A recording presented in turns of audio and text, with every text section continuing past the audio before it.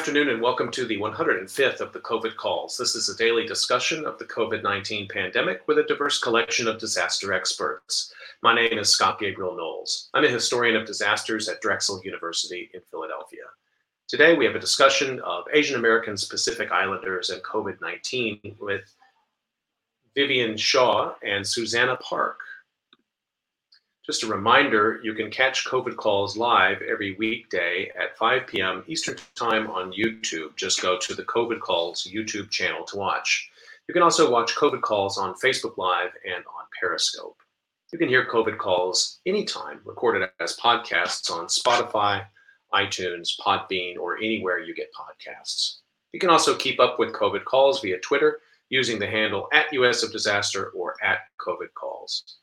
Please do help spread the word and send suggestions for future guests and future topics. Please do feel free to suggest yourself as a future guest. As of today, August 14th, 2020, there are 21,010,700 confirmed cases of COVID-19 globally, according to the Johns Hopkins University Coronavirus Resource Center. That's up from 20,716,498. I'm sorry, I've got those numbers reversed. So the new number, 20,716,498. Of those, 5,280,315 are in the United States. That's up from 5,226,916 reported yesterday.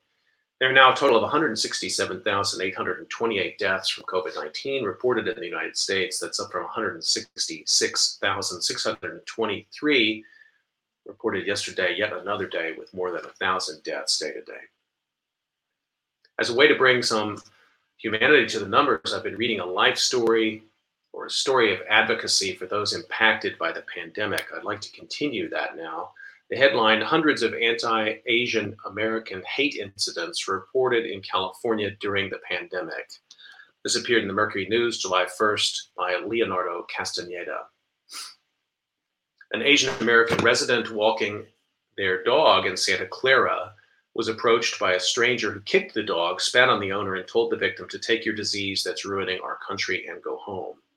In San Jose, an Asian American family was yelled at by a neighbor who started a physical altercation after using racial epithets. And in San Francisco, a man elbowed an Asian American customer in the back at a hardware store, telling the victim to go back to China and accusing them of bringing that Chinese virus over here. Those are some of the 832 incidents of hate, harassment, and discrimination against Asian American and Pacific Islander Californians reported in the past 13 weeks to Stop AAPI Hate, a coalition of advocacy organizations formed to track racism against those communities in the wake of the COVID-19 pandemic. In late June, organizers shared their statewide findings in California, which included 81 incidents of physical assaults and 64 civil rights violations, such as workplace discrimination and barring Asian Americans from entering an establishment. Assemblyman David Chiu, Democrat from San Francisco, said the incidents that have been reported are just the tip of the iceberg. We know that at this difficult time for all of our communities, there's not just a pandemic of health, but there's a pandemic of hate that is attacking our Asian American and Pacific Islander communities around the country, Chiu said. There is not just a virus known as COVID-19, there is a virus of racism. Chiu drew a line between the incidents reported during the pandemic and the long history of anti-Asian American racism in California and the United States, including the Chinese Exclusion Act, the internment of Japanese Americans during World War II, and the murder of Vincent Chin, a Chinese American auto worker in Michigan in 1982, by two white men who blamed Chin for the success of the Japanese auto industry. Chiu also pointed at high-profile racist attacks in the Bay Area, including videos of an older Asian American man being assaulted in San Francisco's Bayview district while he was out collecting cans.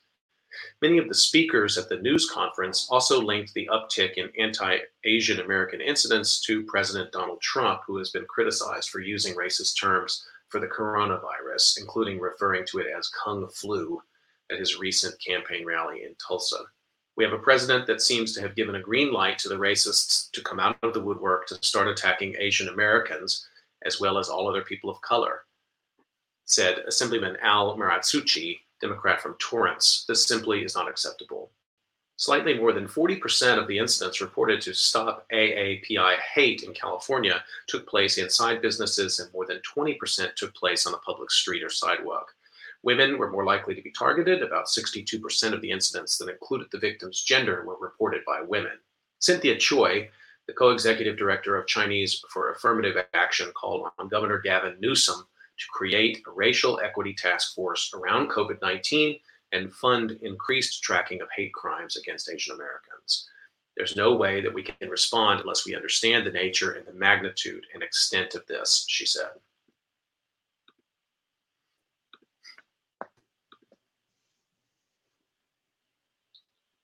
Okay, I'd like to turn to the discussion today, and I'm thrilled to introduce my guests. Vivian Shaw is a researcher and educator from New York. She earned her PhD in sociology from the University of Texas at Austin, my alma mater, and is currently a college fellow in the Department of Sociology at Harvard University. She teaches on Asian American culture and society, environmental inequality, social movements, and qualitative methods. She is completing a book about how the 2011 Fukushima nuclear disaster laid the political groundwork for the emergence of anti-discrimination social movement networks. We'll look for that. Susanna Park, my second guest, is a PhD candidate in global health at Oregon State University. She's a mixed methods researcher interested in areas of global health policy, ethics, disparities, and community-based research. Outside of academia, she is co-founder and host of a global health science communication podcast, Global Caveat. Can't wait to talk about that. And has written about traveling while Asian. You can find out more about her involvements on her website. So Susanna and Vivian, thank you so much for making time to join me on COVID Calls today. Thanks so much for having us. Thank you. Let me remind everyone, you can get your questions in on the YouTube live chat. Just put them right there in the chat. You can also get them up on Facebook Live or Periscope. You can put them on Twitter. Just be sure to tag @US-Disaster, or you can email them to me directly. Sometimes people like to do that. Email is sgk23@drexel.edu. So let's jump into this conversation. And I'm wondering if we could just get to know each of your research background a little bit, how you got drawn into the work that you're doing, and then we'll use that to build on this tremendous new study that you have in the works. So, Susanna, could I start with you? Absolutely. Yeah, thanks for the introduction. As mentioned, I am in my dissertation phase, yay. So that means my identity is all based on my current research. And that's, so right now I'm actually looking at how Native American women survivors of intimate partner violence seek support, what methods and what draws them to seeking certain types. And it's really coming from an equitable access lens. So, you know, even if they do seek medical help or law enforcement help, what does that mean in terms of how good in terms of how mentally and physically healing and community healing, you know, all those aspects, how culturally appropriate, even that is a huge part of finding healing and support. And so those are the different just, I guess, areas that I'm looking at with my research. But broadly speaking, as you said in my introduction, a lot of the work and involvements that I do with research does come from, okay, why is there disparity and how can we narrow that gap? And you're doing a significant amount of ethnographic work then, I suppose, to support the research? Or that was the plan? Yes. It was actually shifted from ethnographic to a little bit more of, again, because it's mixed methods, so I do have a pretty large data set that I want to work with, and it was going to be pretty in-depth focus groups and interviews with you know, the survivors, but it has posed a challenge considering the state of our world and nation specifically. So my research is a little bit on hold right now. Well, I know that's resonating with a lot of the people who are probably listening who are also doing social science research and had to shift their methods in midstream with a project. And I know we'll probably circle back and talk about this, but sure. Thanks for doing that work. And I know this time has presented with so many challenges, but we don't want to forget the challenge is presented when you put a lot of effort into imagining, describing a world using one set of tools, and then all of a sudden you're like, well, we can't use those tools now. Let's try some other tools. Vivian, same question to you. Can you give us a little bit of your sort of intellectual background that brings you to the topics that you're working on today? Yeah, sure. Actually, I had not planned on re-entering academia after I had gone to college. And I actually worked in a number of different fields, such as like reality TV and advertising. But I ended up in public health after I decided I kind of wanted to re-enter into a professional space that, that gave back, right? And so I ended up working in public health and then returned to grad school and kind of was very motivated to think about social inequality. I ended up being very drawn to studying disasters. And so for my dissertation and now what's becoming the book, I was studying Fukushima and the social movements that came after that. Before that, I was also studying Hiroshima and Nagasaki and looking at atomic bombings and the politics of that more broadly. So I've just kind of been very interested in disasters for a very long time. And as part of that research, the story that kind of came out of my dissertation research was that of activists in Japan following the 2011 Fukushima nuclear disaster, establishing this kind of foundation for social movements.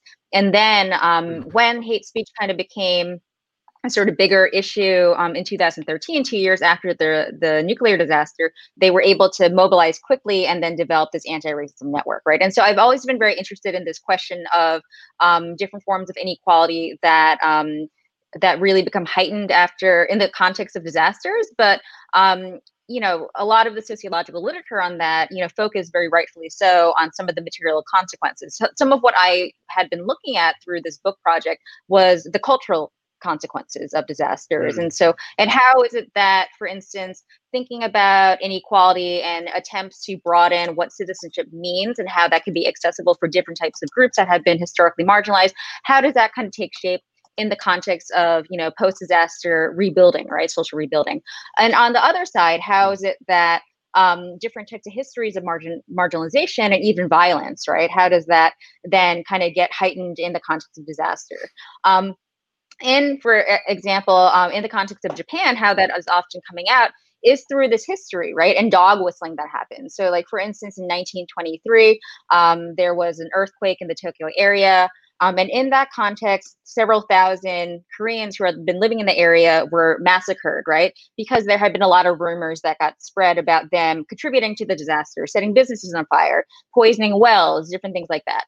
And what was interesting is that at the same time that you saw in online spaces that, ultra right wing people were, kind of building momentum within online spaces. After, in the context of disasters and in their aftermath, they often kind of use those moments to dog whistle back to this 1923 incident, even though it's 90 years or 100 years before, right? And so kind of saying how like, okay, this earthquake just happened recently. We need to kind of remember this history that happened, right? And so this kind of dog whistling.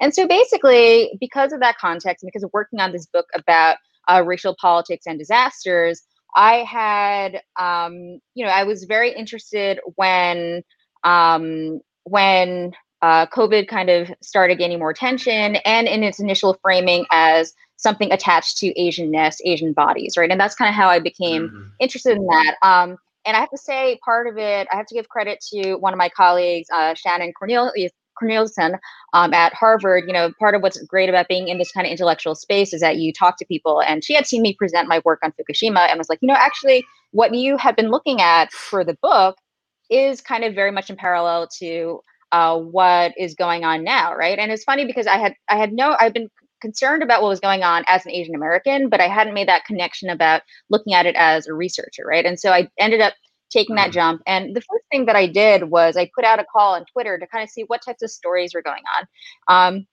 And I think basically the outcome of that was that there were just so many different types of stories that I realized that, looking at just say one dimension of the disaster was not really going to cut it. There were so many different ways in which people were getting affected, right? So like, for instance, there were parents who were telling me about being concerned about their kids, being bullied, right? Or that they were going to the kids being coming home crying or upset. because of dealing with racism. But then also I was hearing from, a gay man who went onto a dating website, right? And he was called coronavirus on there, right? And so I was thinking about there are many different dimensions of this. And then, of course, at that same time, more stories about essential workers, getting sick and dying and things like that also came out. And so really, it's because of the many different dimensions of this illness and how it touches many different parts of of people's lives that we decided to make this into this kind of multi-sided project. I can't wait to hear even more about that. There's one thing I wanted to just, then thank you for that background. It just put underline something you said there about the connections, if you care to stretch them over a long time, that disaster memory, sometimes it drops out or it's obscured by other sorts of memory, but it's re-engaged and re-provoked, even over long distance of time. The other thing, I really applaud and can't wait to see your book. Looking at disasters, often they're described as a lens or a window, something that sort of just gives you a deeper insight into society as it is, which I completely agree with. But also they're formative of new politics, and I think that's really crucial thing not to lose, because in my reading of some of these episodes, the political forms that are created, they may be sort of temporary. They may not form a new political party. They may be interest groups that form over a relatively short period of time and then merge into other things. That doesn't mean they're not crucial. So I'm really excited about the analytic that you're bringing to the work. I'd like to hear more about the big project you have underway, this study on the Asian American Pacific Islander community. It's looking at labor, it's looking at racism, it's looking at migration. Maybe I could hear from each of you a little bit. What are the big questions that are drawing you to it? Susanna, could I start with you on this? Yeah. Yes. So our study is pretty large, I would say, and we have different areas that we're trying to look at. Our big question, generally speaking, is how has the pandemic affected Asian American and Pacific Islander lives? And like Vivian just mentioned, I mean, there's so many different dimensions and nuances on how the pandemic is impacting the lives of AAPIs in the United States. And so we are embarking on this really exciting research and journey. And I would say there are two major portions or factors that we're looking at. Factors isn't the right word, dimensions. So one is the labor and economy, and then the other is family and dynamics and what that looks like. And so with the labor and economy, we're really exploring, okay, not just how their jobs are affected, but really bringing in that Asian identity and that Asianness. What does that mean as a person who's working in X industry and how you are experiencing the pandemic? And then with the family study, we're looking at, okay, well, there's this stress of the pandemic, and then being in an Asian family has its different experience and nuances that I don't think, if you're not part of that community, people generally don't understand. And so what does that look like? And then also how are they experiencing violence if there's family violence going on? Do these families or individuals even know that they are in a home that has a lot of violence and that they're experiencing abuse? So we're trying to look at that as well. And within that study, we're also trying to really focus on women and LGBTQ because those tend to be further marginalized groups. And that's our two major areas, and we are approaching it both quantitatively and qualitatively. And I'll let Vivian take on the labor and economy study because she is much more eloquent in talking about that. Sure, I don't you know for starting that's us on that. True. Yeah. Yeah, Vivian, go ahead. Tell us more. Yeah, and so I just also want to highlight, we do have 6 areas in total. And so that came out, as I mentioned, through this sort of call that I had put out and thinking about different areas. And so we have labor and economy, as Susanna mentioned, family and caregiving, education, let me see what else, health, community organizing and online spaces. But of course, these are not necessarily discrete areas, they overlap. And so in focusing on labor and family, we expect that a lot of these questions that we have for these other areas are also going to be part of that. And also it's interesting that we just submitted a very large grant that it would be great to get funded, knock on wood.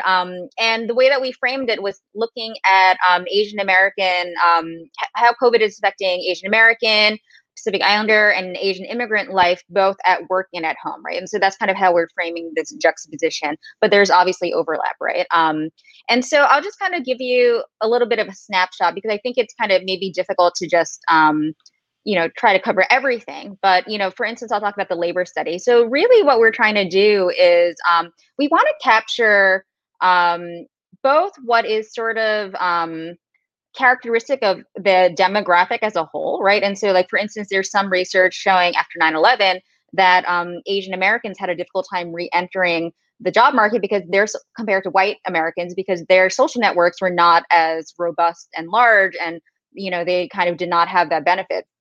So we're trying to look at what affects Asian Americans as a whole, but then also what is particular to different communities within AAPI, right? And we really want to pay attention and highlight the fact that it's very important to disaggregate our data, because the experiences of Asian Americans and Pacific Islanders are not at all uniform. And oftentimes, in fact, when we don't disaggregate this data, a lot of what the information that describes certain communities then gets generalized for everybody, and then the specificity of which types of communities need even more support gets lost, right? And so just to kind of give you a very concrete example of that, just income, for instance, we can look at that. So if you look at AAPI income, the median income is about like maybe $70,000 a year, right?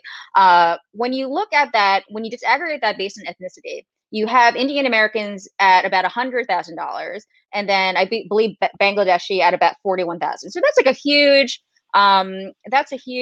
difference, right? That's a huge spectrum. And then the median is 70K, right? And so this is for these reasons that we need to look at things. And then when we think about what constitutes the ways in which Asian American and Pacific Islanders experience work and how that's been affected by COVID, it is also related to some of the ethnic trends in terms of which groups are involved in different types of industries, right?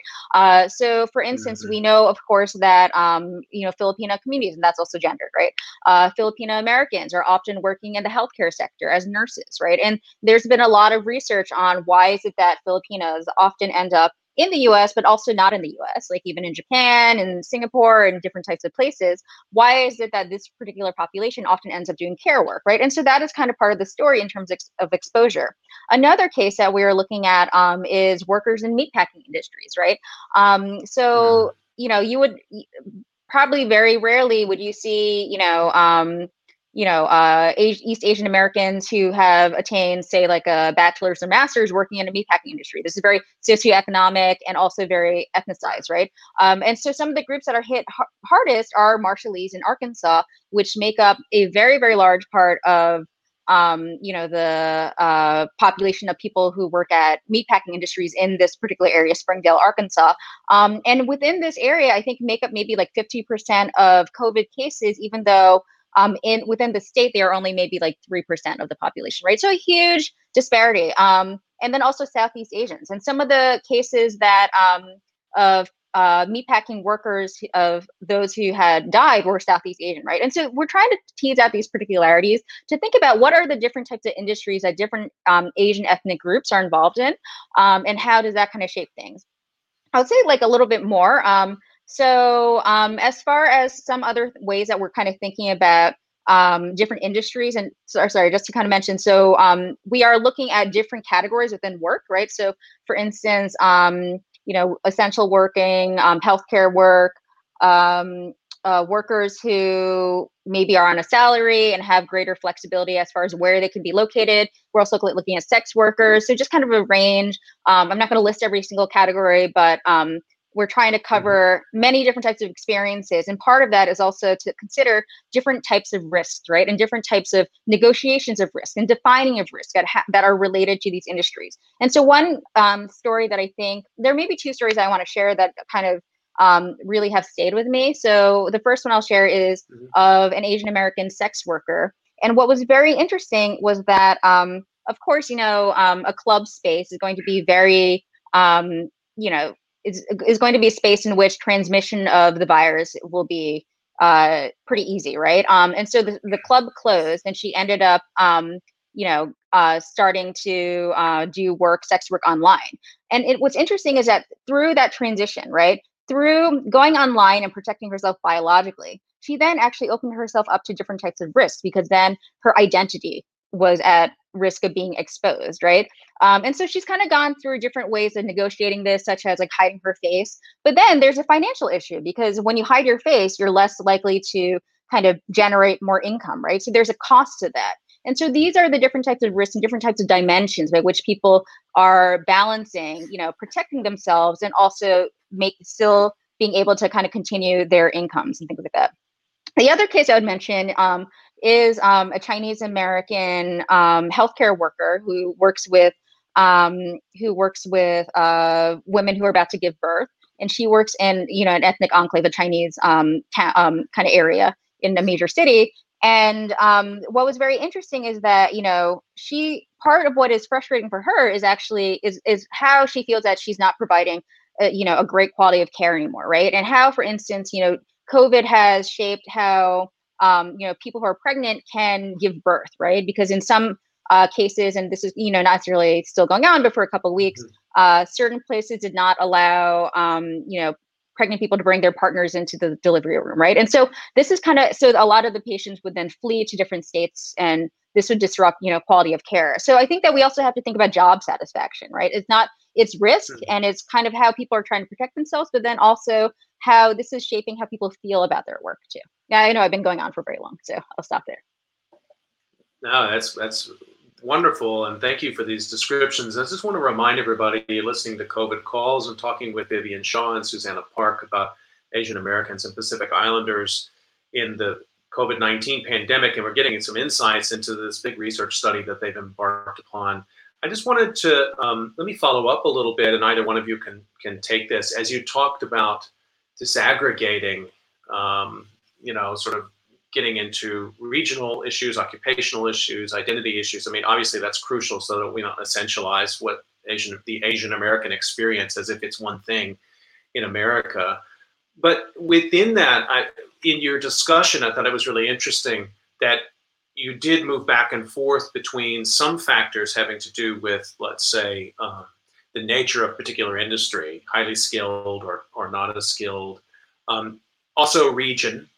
And then I'm also wondering what role the size of the community itself might play. So if you have a recently arrived immigrant Asian American community that might be relatively small versus the impacts of COVID-19 in communities that may be of long-standing, 100 years or more. So can you just say a little bit more when you have to make these kind of decisions, which end up being crucial data collecting decisions about where you draw those lines, how you do that kind of work? Either of you. Do you want to take that? I can take it, and then maybe Susanna can add on to that. So I think so I'm a qualitative researcher with an ethnographic background. So I'm a little bit like maybe how I speak is stream of consciousness, and so how I think is maybe also stream of consciousness. So I feel like the discrete boundaries and categories that often you might associate with like a sociologist, it does not describe me as well. And so definitely, we're trying to define certain categories, but we're not necessarily envisioning this particular project in terms of, we want to have X number of people in this state. We want X number of people, in this area. And we actually I know that we got reviews for an application recently. And one of the questions was, how are you capturing diversity within these subgroups? Or are you going to say, for instance, with healthcare, you want to look at, 10 Filipino nurses, 5 Indian American doctors, things like that. And for us, I don't think we're necessarily trying to make that type of explanation. I think we are trying to disaggregate so that our study can be inclusive of broader AAPI, communities, right? Because very often a lot of these studies just tend to be focused on 1 or 2 ethnicities, if that, which is already very ambitious, and that's not to kind of dismiss them. But I think we just want to get kind of a broad stretch of that. But we're not necessarily thinking about how we kind of identify these populations in the sort of quantitative sense. And I think that definitely when we think about communities, this is part of our question because, one of our areas that we're looking at is how AAPI businesses are being affected. And so there's actually a lot of literature within sociology and other social sciences about ethnic enclaves and how different types of communities use ethnic capital, right? Relationships with each other based on their shared ethnicity, right?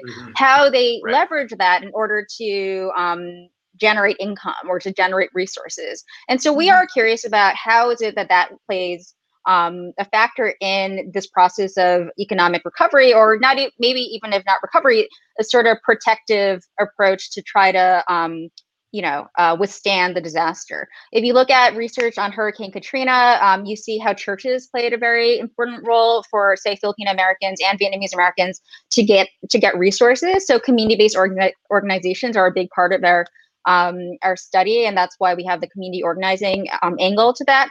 And just to kind of speak a little bit more about community, I think something that is very important to us, and I think Susanna can also talk about this because she is doing research with Indigenous communities on a very sensitive topic. It's very important for us as qualitative researchers. Not all of us are. We also have a survey to do. But for those who are kind of involved with the qualitative study, it's very important for us to be reflexive and also to be very forthright in the fact that we are a feminist project that is driven by community accountability. And so one of the issues that we noticed when we first started was, and how we kind of started is very organic. I reached out to people who I knew, some people reached out to me.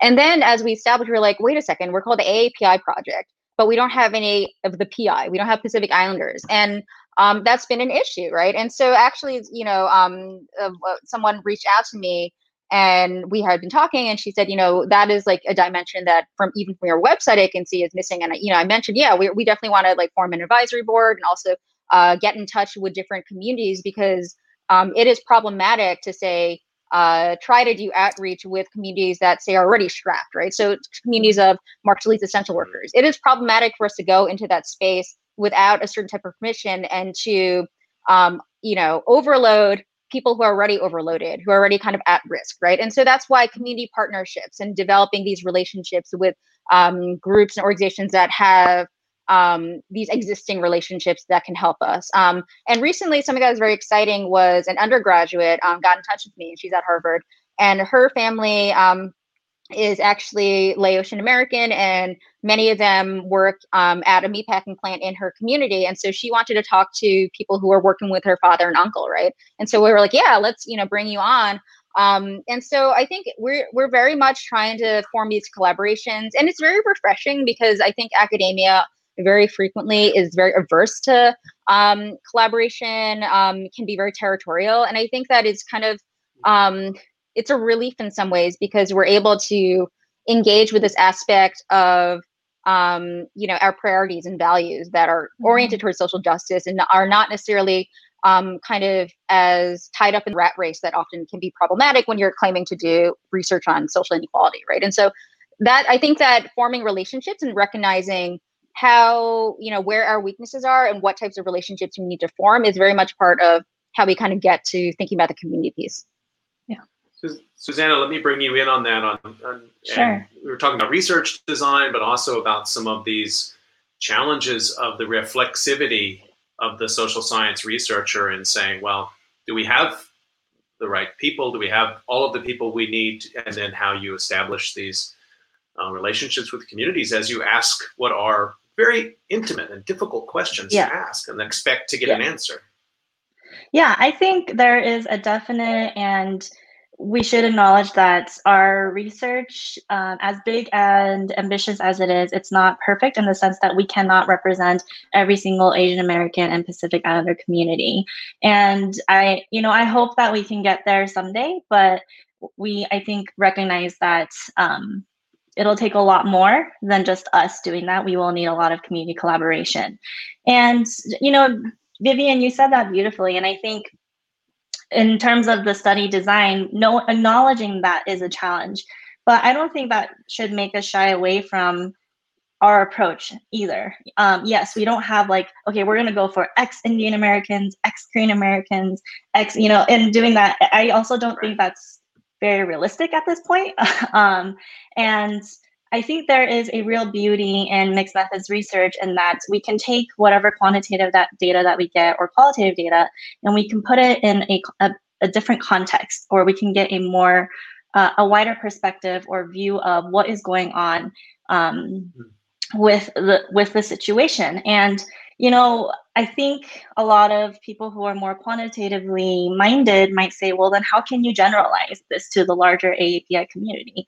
And I think we want to be very clear that we're not claiming to generalize, and that's not our goal either. We're not going to say, well, because of this research, we've interviewed X number of people, this is the AAPI experience with the pandemic. Right. I think our primary goal is, look, our community is extremely diverse, so many nuances that even I don't understand beyond my own community. But look at how diverse and look at how our lives are being affected by this pandemic that is so different and challenging, and sometimes maybe not challenging for some folks for whatever reason. And so that's the study design perspective. And also, the community collaboration. I love that so much because that is, I think that's how academia should be. I think that collaboration is what makes social science thrive. And I think it is what makes studies like this thrive, because I think academia, and especially for someone who's in global health, the history of how we've done research is very extractive. Anthropology or sociology, even public health, we're like, oh, look at this very uncivilized community who has built pyramids and has done so many amazing things within their own,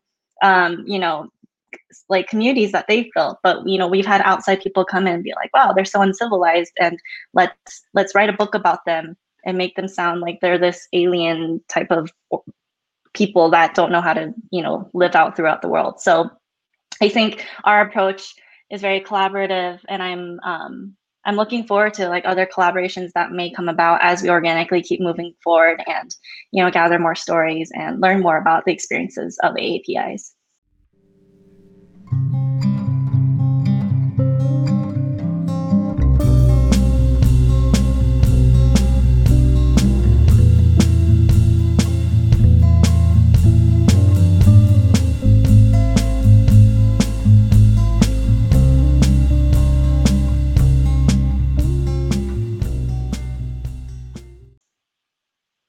Just reminding people you're listening to COVID Calls. We're having a conversation about Asian Americans and Pacific Islanders in the pandemic with Susanna Park and Vivian Shaw. Susanna, let me stay with you. And I really do appreciate what you're saying there about sort of the keeping a humble attitude in doing this work, that you're not creating some meta level explanatory device for the entire Asian American Pacific Islander experiencing COVID-19, but it's probably the granularity of that to me, as a historian, also gives it true value. It is the value of those narratives and experiences that stand in for things that ultimately probably cannot be, I'm going to make some people unhappy when I say this, but not everything can be quantified. And let me come to that, because I think that there may be a case in which Asian Americans and Pacific Islanders have come in for quite specific harm in these past few months, and it has to do with racism. And it doesn't come to anyone's surprise, or it shouldn't at this point, that the Trump administration itself has leveraged racism, even in the way it talks about the coronavirus, which has to be having very broadly felt impacts across the Asian American community. Can you talk more to that? How is that harm being felt? I mean, the article I read, talked about physical harm, but there's many kinds of harm: discrimination, trauma. Sure. I worry particularly about children and elders at this time.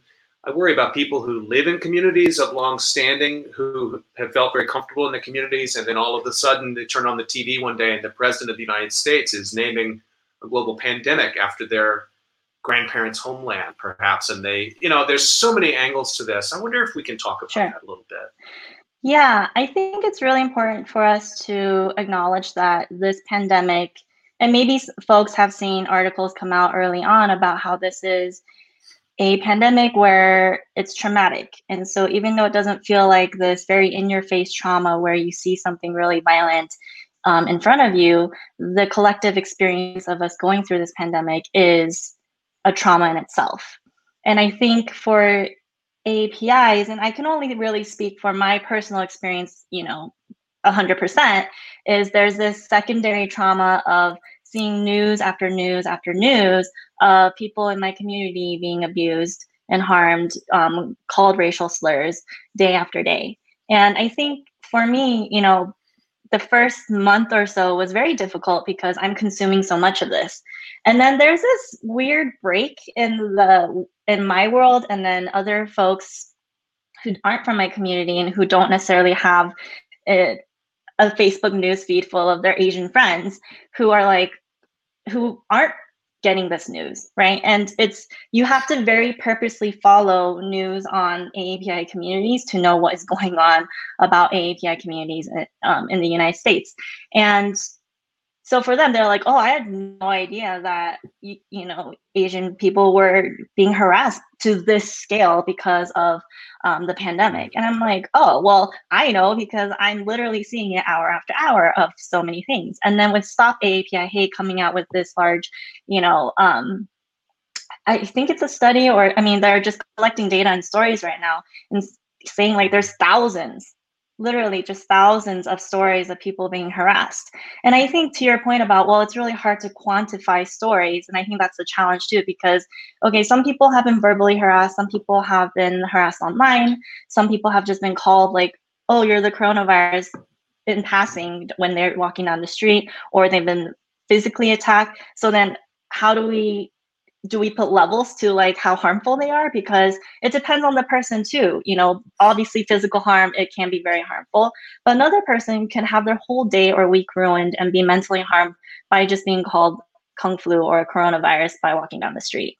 So I think it is really difficult to quantify, but I also want to challenge that and say, well, why is there such a need for us to quantify these stories when the stories themselves have power to inform policy and to actually inform, okay, what can be done so that we could not have this happen in the future or even now.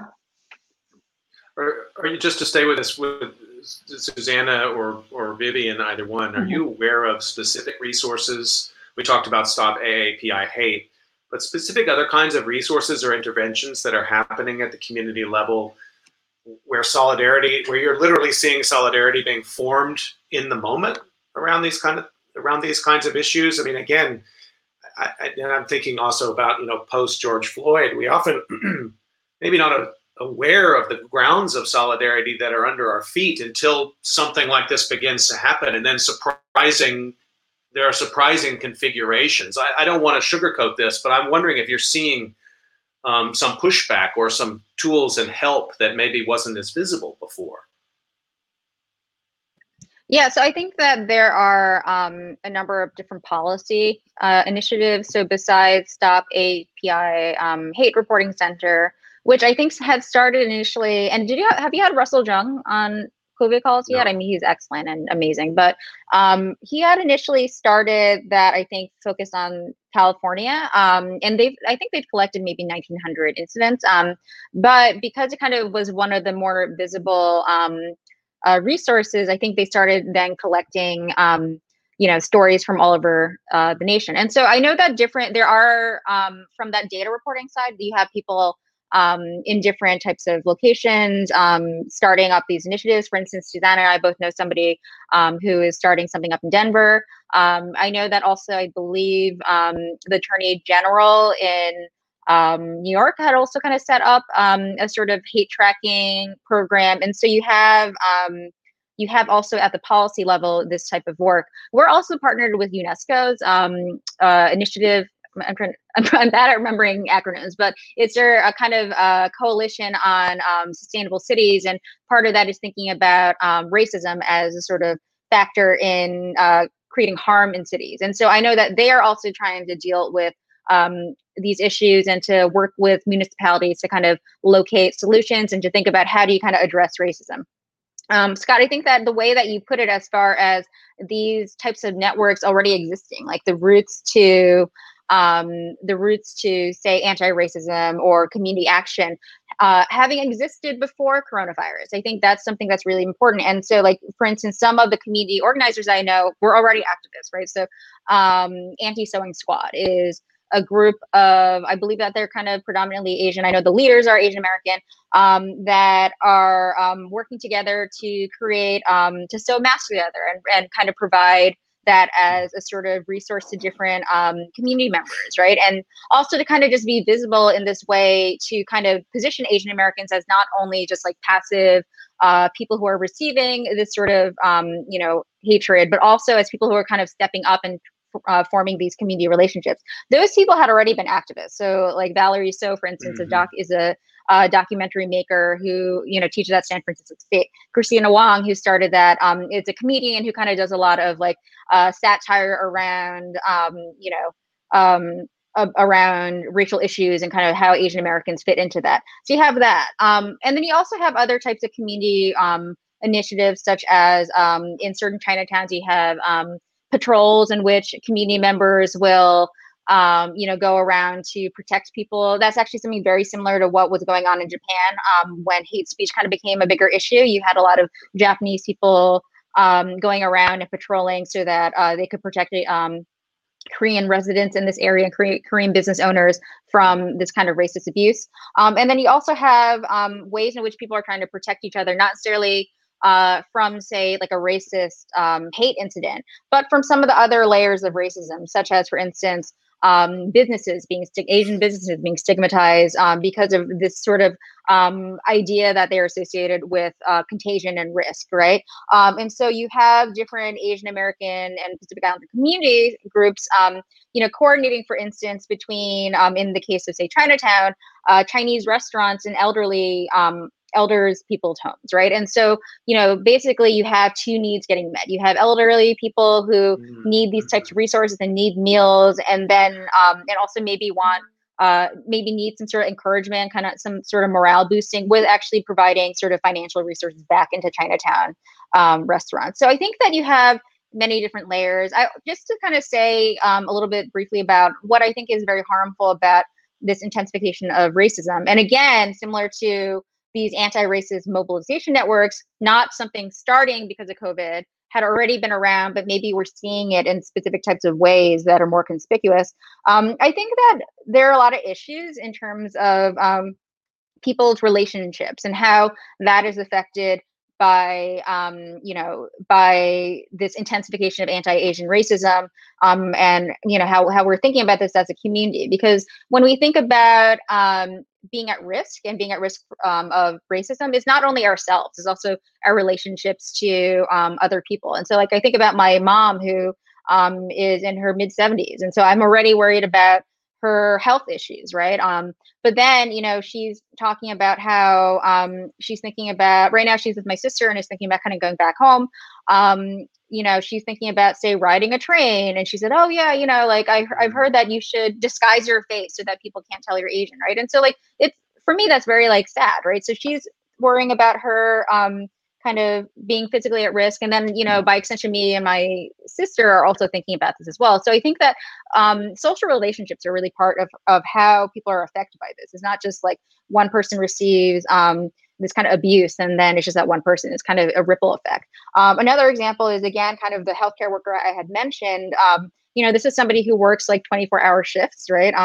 Helping, people give birth, and then has to deal on top of that being worried about getting harassed on the subway, right? And so I think that, we sometimes think about like healthcare workers, essential workers, and we say they're heroes, right? Many of them are also Asian American and Pacific Islanders, right? And so I think that as we kind of hold up these like national heroes, we have to think about how many of them are also dealing with these other risks as well that make it very difficult to do this kind of work day in and day out, when you also have to worry about somebody, cursing at you on the subway, right? So I think that's all part of that.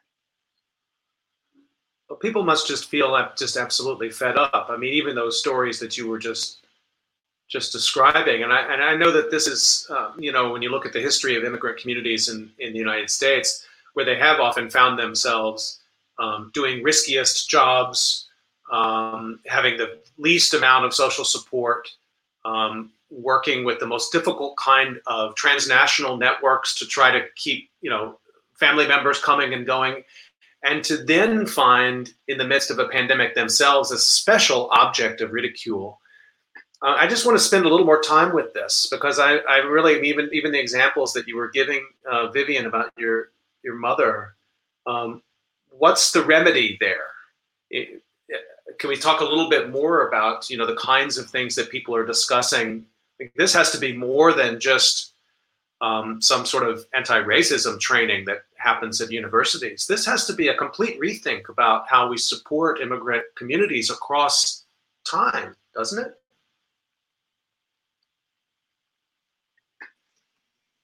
Oh, okay. I'm sorry. I know. I'll speak briefly, and then I'll pass the ball back to Susanna. I think that your question that you're asking, and so I don't mean to minimize the question, but in some ways it's kind of like, how do you resolve racism? And I think we know, but we also don't know, right? Because like from a very basic level, there's a reckoning of capitalism that has to happen to do that, and a sort of redistribution of resources. I think that is part of that. And that's, I think we don't really have this political will in either party to kind of accomplish that. And so I think as much as, for instance, with Kamala Harris, and I always mispronounce her name, my friend reminds me of that, so I apologize. With her being the VP pick for the Democratic Party, I know there are a lot of people who are very excited that she's representing both Black Americans and Asian Americans. But I think that beyond representation, we also have to think about policies and what types of policies are in place, right? And so when we think about like racism, it's related to work policies, it's related to housing policies, right? The conditions that for racism are laid into these types of material conditions plus culture. And that's in some ways, I think what Lisa Lowe, who's a very amazing cultural theorist, is saying is that it's culture and structure, and it kind of comes together and they mutually inform each other, right? And so like when we think about Orientalism in the past, it's it's kind of getting it was promoted through, say, Fu Manchu comics, right, which were kind of very popular at this particular a particular moment in time. But then it's also happening alongside different types of legislation, different types of policies that kind of zone different types of ethnic communities within like certain areas. And so I think that's part of it.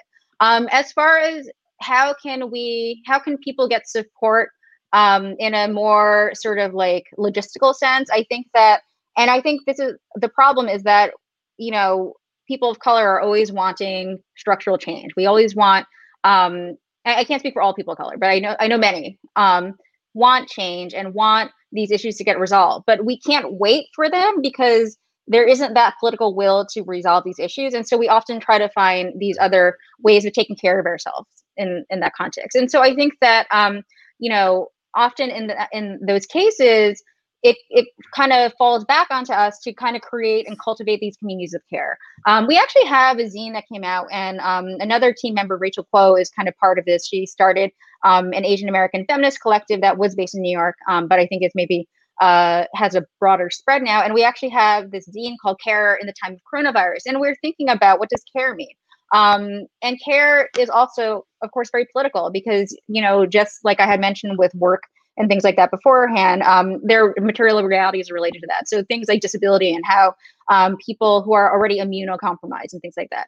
So I think that, so logistically, I think it's about cultivating our networks, kind of reclaiming our humanity and having these relationships and supporting each other, and also trying to find ways to kind of support our wellness and mental health. I think those are very concrete ways, but it certainly is no substitute for structural change. And I think it's unfortunate that we have to kind of find these particular methods to try to band-aid the problem rather than being able to expect that, this can be resolved. I think, basically, people who have been marginalized cannot wait. We have to kind of take care of ourselves, but it's unfortunate that that's how it has to be.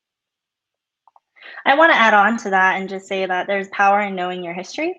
And I think, AAPI history isn't very taught. I was not taught any AAPI history growing up. A lot of that was me doing that on my own in my later years. And I think there is just real power in knowing that, and not just for myself as part of the AAPI community, but even if you don't identify as AAPI, but you have friends or you have people in your community or your neighbors are from the AAPI community, why not know about the history of Asian Americans and Pacific Islanders in the United States? Because it is very rich. You know, Yuri Kochiyama, she has done so many great things. And you know, not a lot of people know about her, and a lot of our history gets erased from a lot of very big moments in US history. And I think knowing that, the reason I say it's empowering is because, like Vivian had said earlier, there are people and activists who have been doing work within the community pre-coronavirus. And they have tackled a lot of different issues. They still continue to do so. And coronavirus maybe just highlights a certain aspect of the activism that's going on right now.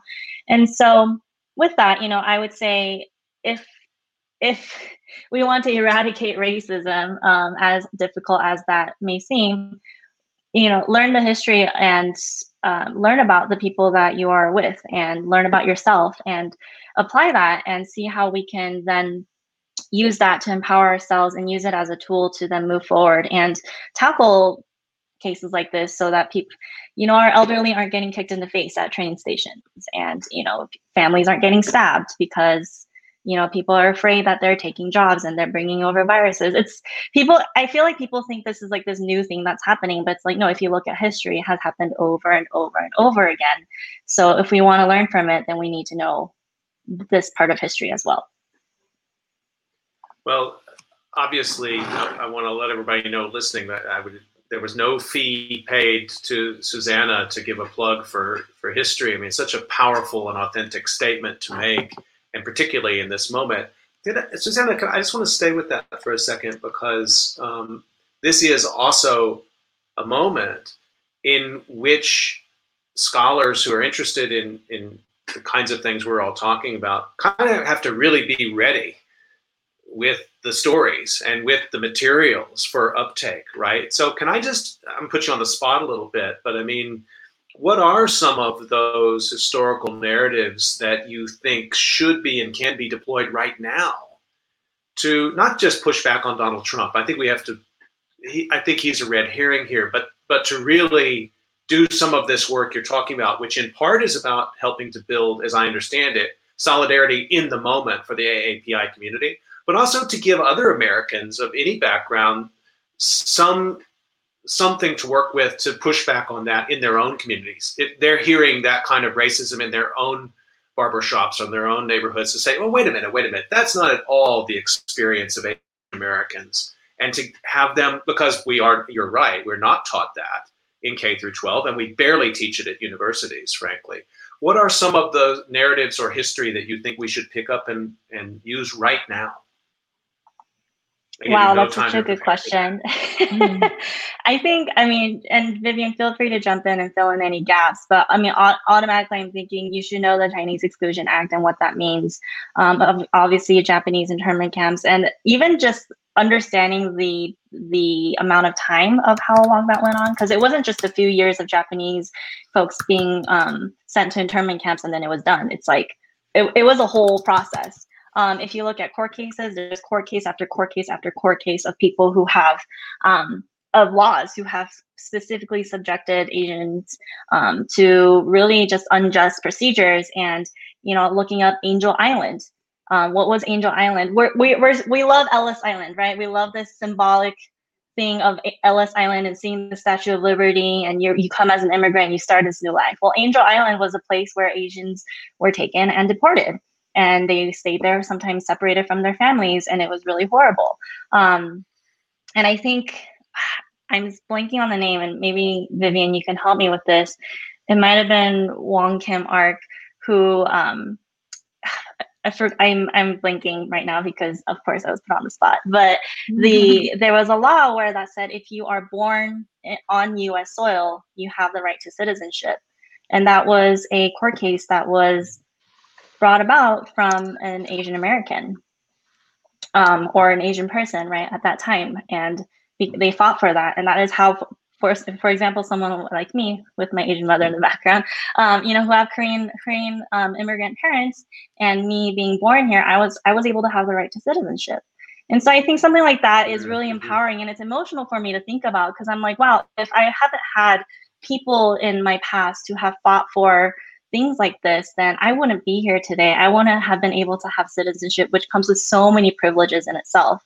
And that has ripple effects down the line. So, just I know I threw out a bunch out there, and there's certainly ones that, like the case with Ju Ho and the public health context with the bubonic plague, and them fighting for the fact that you can't just like quarantine a whole Chinatown in San Francisco just based on the fact that you think that they brought on the bubonic plague. So those are just things that I'm throwing out. I imagine you probably just listed things that many people listening are not even familiar with. And so thank you for that, and very valuable resources. Vivian, did you want to come in on this? And I've just put, just to tell everybody, Vivian mentioned a zine about the care in the time of coronavirus. Yeah. Care in the time of coronavirus. And this is the link. It's up on screen now, asianmfeminism.org/resources. Vivian, did you want to pick up some of what Susanna there was talking about, sort of the tools of history and narrative to really use in this moment? Yeah, I mean, I think that, Susanna has mentioned so much. So I'll just kind of bring us back to one case or two cases. So very briefly, I think when we think about Japanese American internment, in some ways it's very abstract for people, right? But then I think we have to think about what would it be like to be living somewhere and then to have to leave your home and lose all your belongings and even the materiality of that. I think that these are thinking in a more granular way about what these stories are, rather than simply, you had X number of people who this happened to, thinking about like what that means. Because I think that if many of us were in a disaster, for instance, in which we lost all of our belongings, it would be devastating. And so I think that type of specificity, returning to the lived experience, I think is very important. I think that's why history and sociology, or sociology informed by history, is, I think, really important. The case I wanted to mention was something, Scott, you had mentioned at the top of this episode, and that is Vincent Chin. And as you had mentioned, so Vincent Chin was killed, and it was in the context of Detroit experiencing deindustrialization, kind of like the loss of certain factories that were in the automobile industry, and the kind of this apparent rise of Japan economically and specifically in terms of automobiles. And the thing is, Vincent Chin was not Japanese. Not that it would have been, okay or acceptable if he were, but I think that part of what mobilized so many people was precisely the fact that he was not Japanese, but then was killed, murdered because of what was happening, around the U.S. and another East Asian country. I think something that's very important in terms of thinking about that moment and why, it's kind of both like the sort of violence around that moment and how it led to this coalitional mobilization that happened afterwards, with kind of Asian American pan organizing, is if you think about what are the economic contexts of that. And, this was kind of pointed out to me when I was a teaching assistant back in graduate school for this amazing scholar, Naomi Paik, who actually just came out with a book about Bans, Raids, Walls, and Sanctuary. It's about how we ended up where we are now in terms of immigration policy, in terms of exclusion that doesn't only affect Asian Americans, of course, also many other communities, though there are many undocumented Asian Americans. And so, in this course, and her teaching assistant, a point that she brought up is that there was this narrative going on at that time in Detroit, right, about Japan being the cause of job loss in this particular city, right? And that was also, we often hear Trump saying similar things, right? But now with China. But what's going on as well is actually how there is this sort of corporate decision to actually, change the location of their factories from Detroit to other cheaper areas, both in the U.S. and, abroad, right? And so there is that kind of context in which, oftentimes things like job availability get kind of very nationalized and seen through this lens that can become very xenophobic. And crisis often gets seen through this lens. But then there's this sort of, absence of this broader macro picture about what are the different types of decisions that were in play that led to these economic conditions, right? And I think, to give you an example again to this healthcare worker who actually is actually my friend, she was talking about how in this clinic, they were not allowed to, they weren't allowed to both receive federal funding and tell patients about the existence of abortion as an option, right? So not even performing abortions within their clinic, but simply telling people that that was an option. They could not get both. And so they felt that affected their quality of care.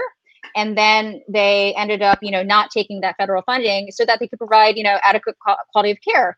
The result of that, and this was before the pandemic, is that, it led to the clinic being very economically precarious, as like when the pandemic hit, right? And so we have to think not only about, how the pandemic is shaping lives, but it's very much rooted in a lot of these different political decisions that have been happening, the sort of retrenchment on social services. All of this is a context to why it is that you have so many people right now who are suffering economically, who are, of course, not only Asian American, but in some ways, this economic suffering that many, many people are feeling, many white people are feeling, many communities of color are feeling, and then the kind of resentment that comes out of that is very much like in relation to, how our government chooses to spend its money and how it has failed people. So I think that is a context in which we have to learn about. It's very difficult, I think, for a lot of people to learn about that because there's so much hostility around it. But I think if people knew this history, maybe we could, I think a lot of these questions around race could be better understood if we also understood the socioeconomic kind of foundation for everything.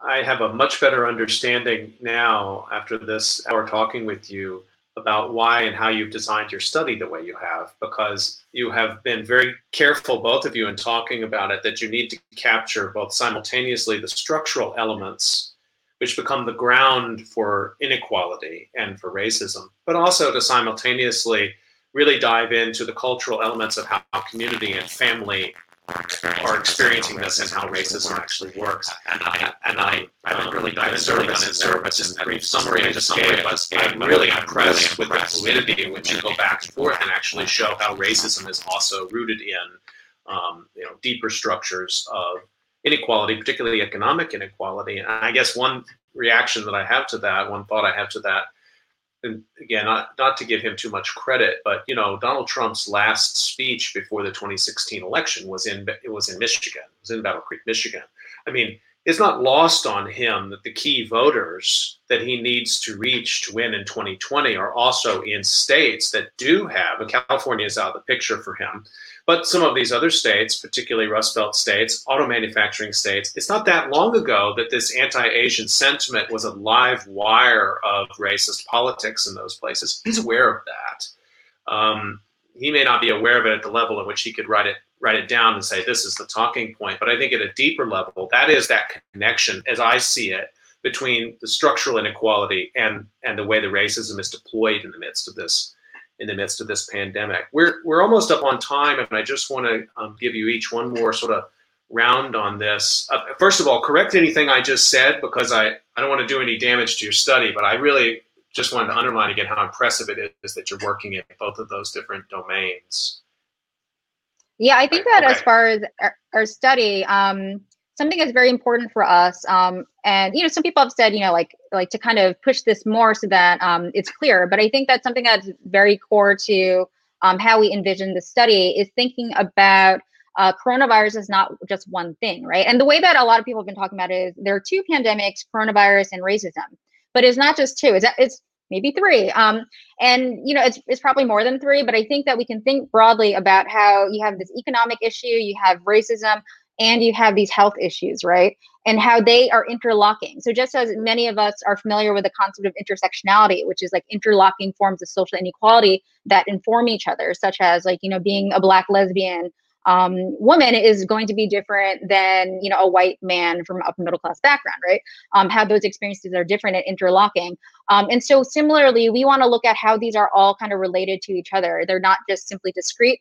And, you know, for instance, you know, we didn't get to talk about our family study that much, but one of the reasons why we're looking at family is because when you look at, you know, past data, the risk of mental health issues and the risk of intimate partner violence and family violence are both economic and racism. So communities that are experiencing racism have a higher rate of also kind of having, you know, certain types of violence within the home, right? And so if both of these are risk factors, how is it that, you know, different families are affected by this? And we already have research showing just broadly that, you know, domestic violence kind of spikes during disasters and crisis. And so I think that's part of the groundwork for that. And I think that similar, and I kind of forget what I was saying, but I think similarly, when we go back to Donald Trump, we have to think about, you know, I mean, obviously, you know, I think many people agree that he's not the most eloquent person.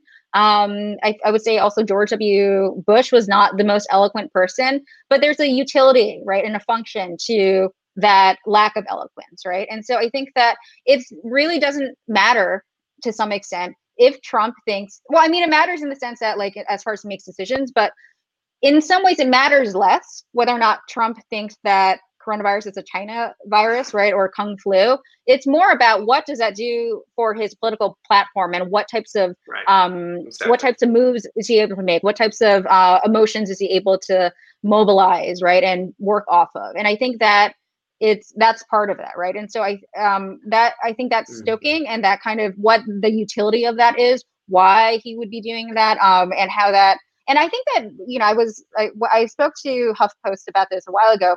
You know, very early on, I made a comment about how part of the function of that is to sidestep the fact that this administration has handled this pandemic in like the worst possible way possible, which is very angering, right? And so it didn't have to be this way. And just as how, like, you know, you're a historian of disasters are not natural, right? And this certainly is not a natural disaster. You know, there are biological threats, there are natural hazards, and that is part of reality and also kind of part of our relationship as humans to nature and animals.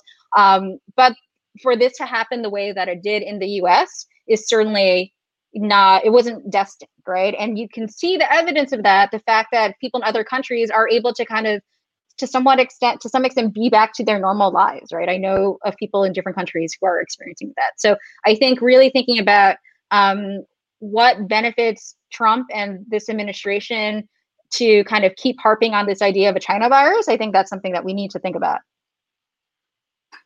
So we're just about up on time. I want to give we'll do a quick final round here. I want to hear from Susanna about your podcast, Global Caveat.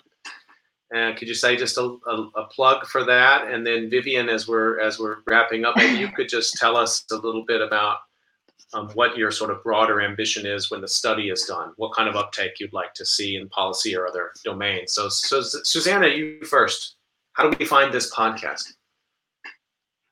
Yeah, Scott, thanks for giving me the space to do the plug. That's awesome.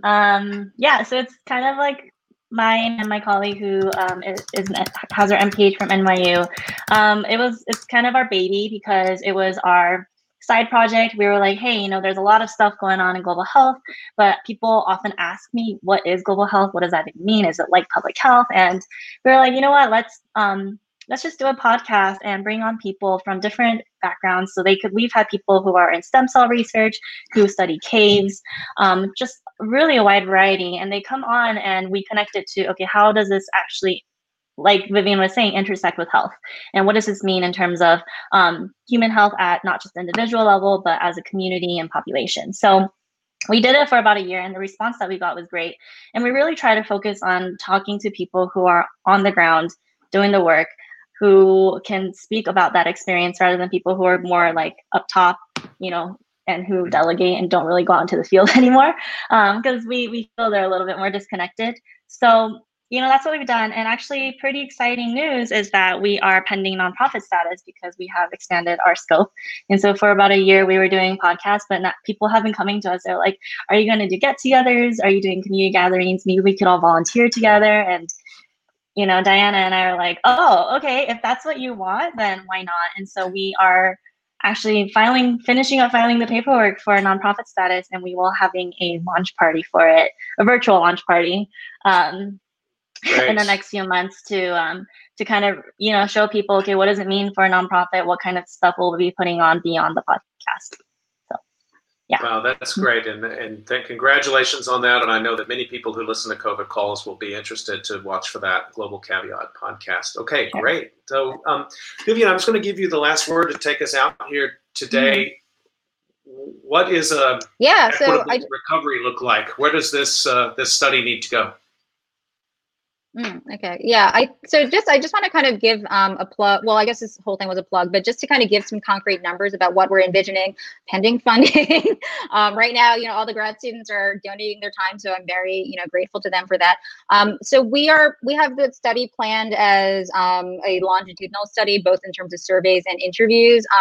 Right now, for each study, the labor and the family piece, we have about like 200 or 250 interviews per study, which we're going to collect, or informants, and then we're going to interview them again longitudinally about a year later. So our yield is going to be, if it is possible, like 900 interviews.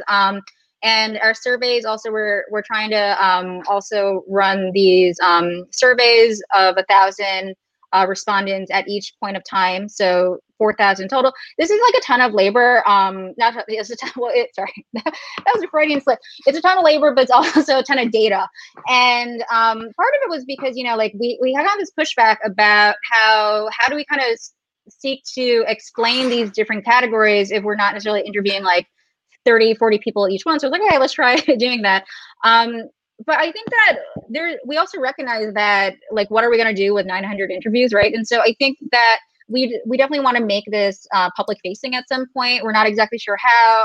As I mentioned, we're setting up this advisory board. So part of that discussion is going to be about how is it that we can provide this data, right, in a way that both protects the privacy of our informants, but also can be useful to people so that people can use it. And I think that, I say this to the team, like, I very much want to try to transform the academy from like the little position I have, so that we're more equitable, that we're more collaborative. Though, of course, I've been socialized within this space, and so it was always like this kind of like fight, of like the id and whatever.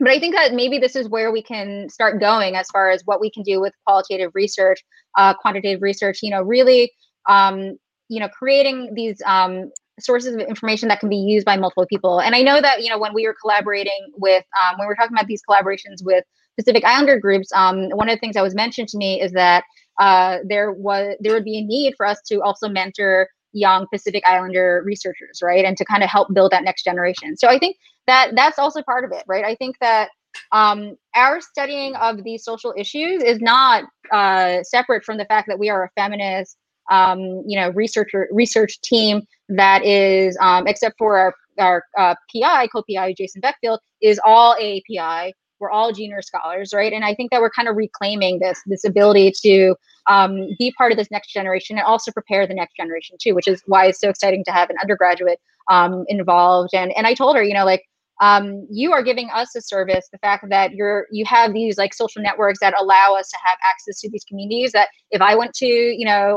Shoe City and just went up to people and said, hey, can I interview you? It wouldn't be the same, right? And so I think recognizing that people bring a lot to the table, even if they're not like a full professor, that's part of that academic piece. And I think that what I hope, again, like, I think it's very hard from the position of academia.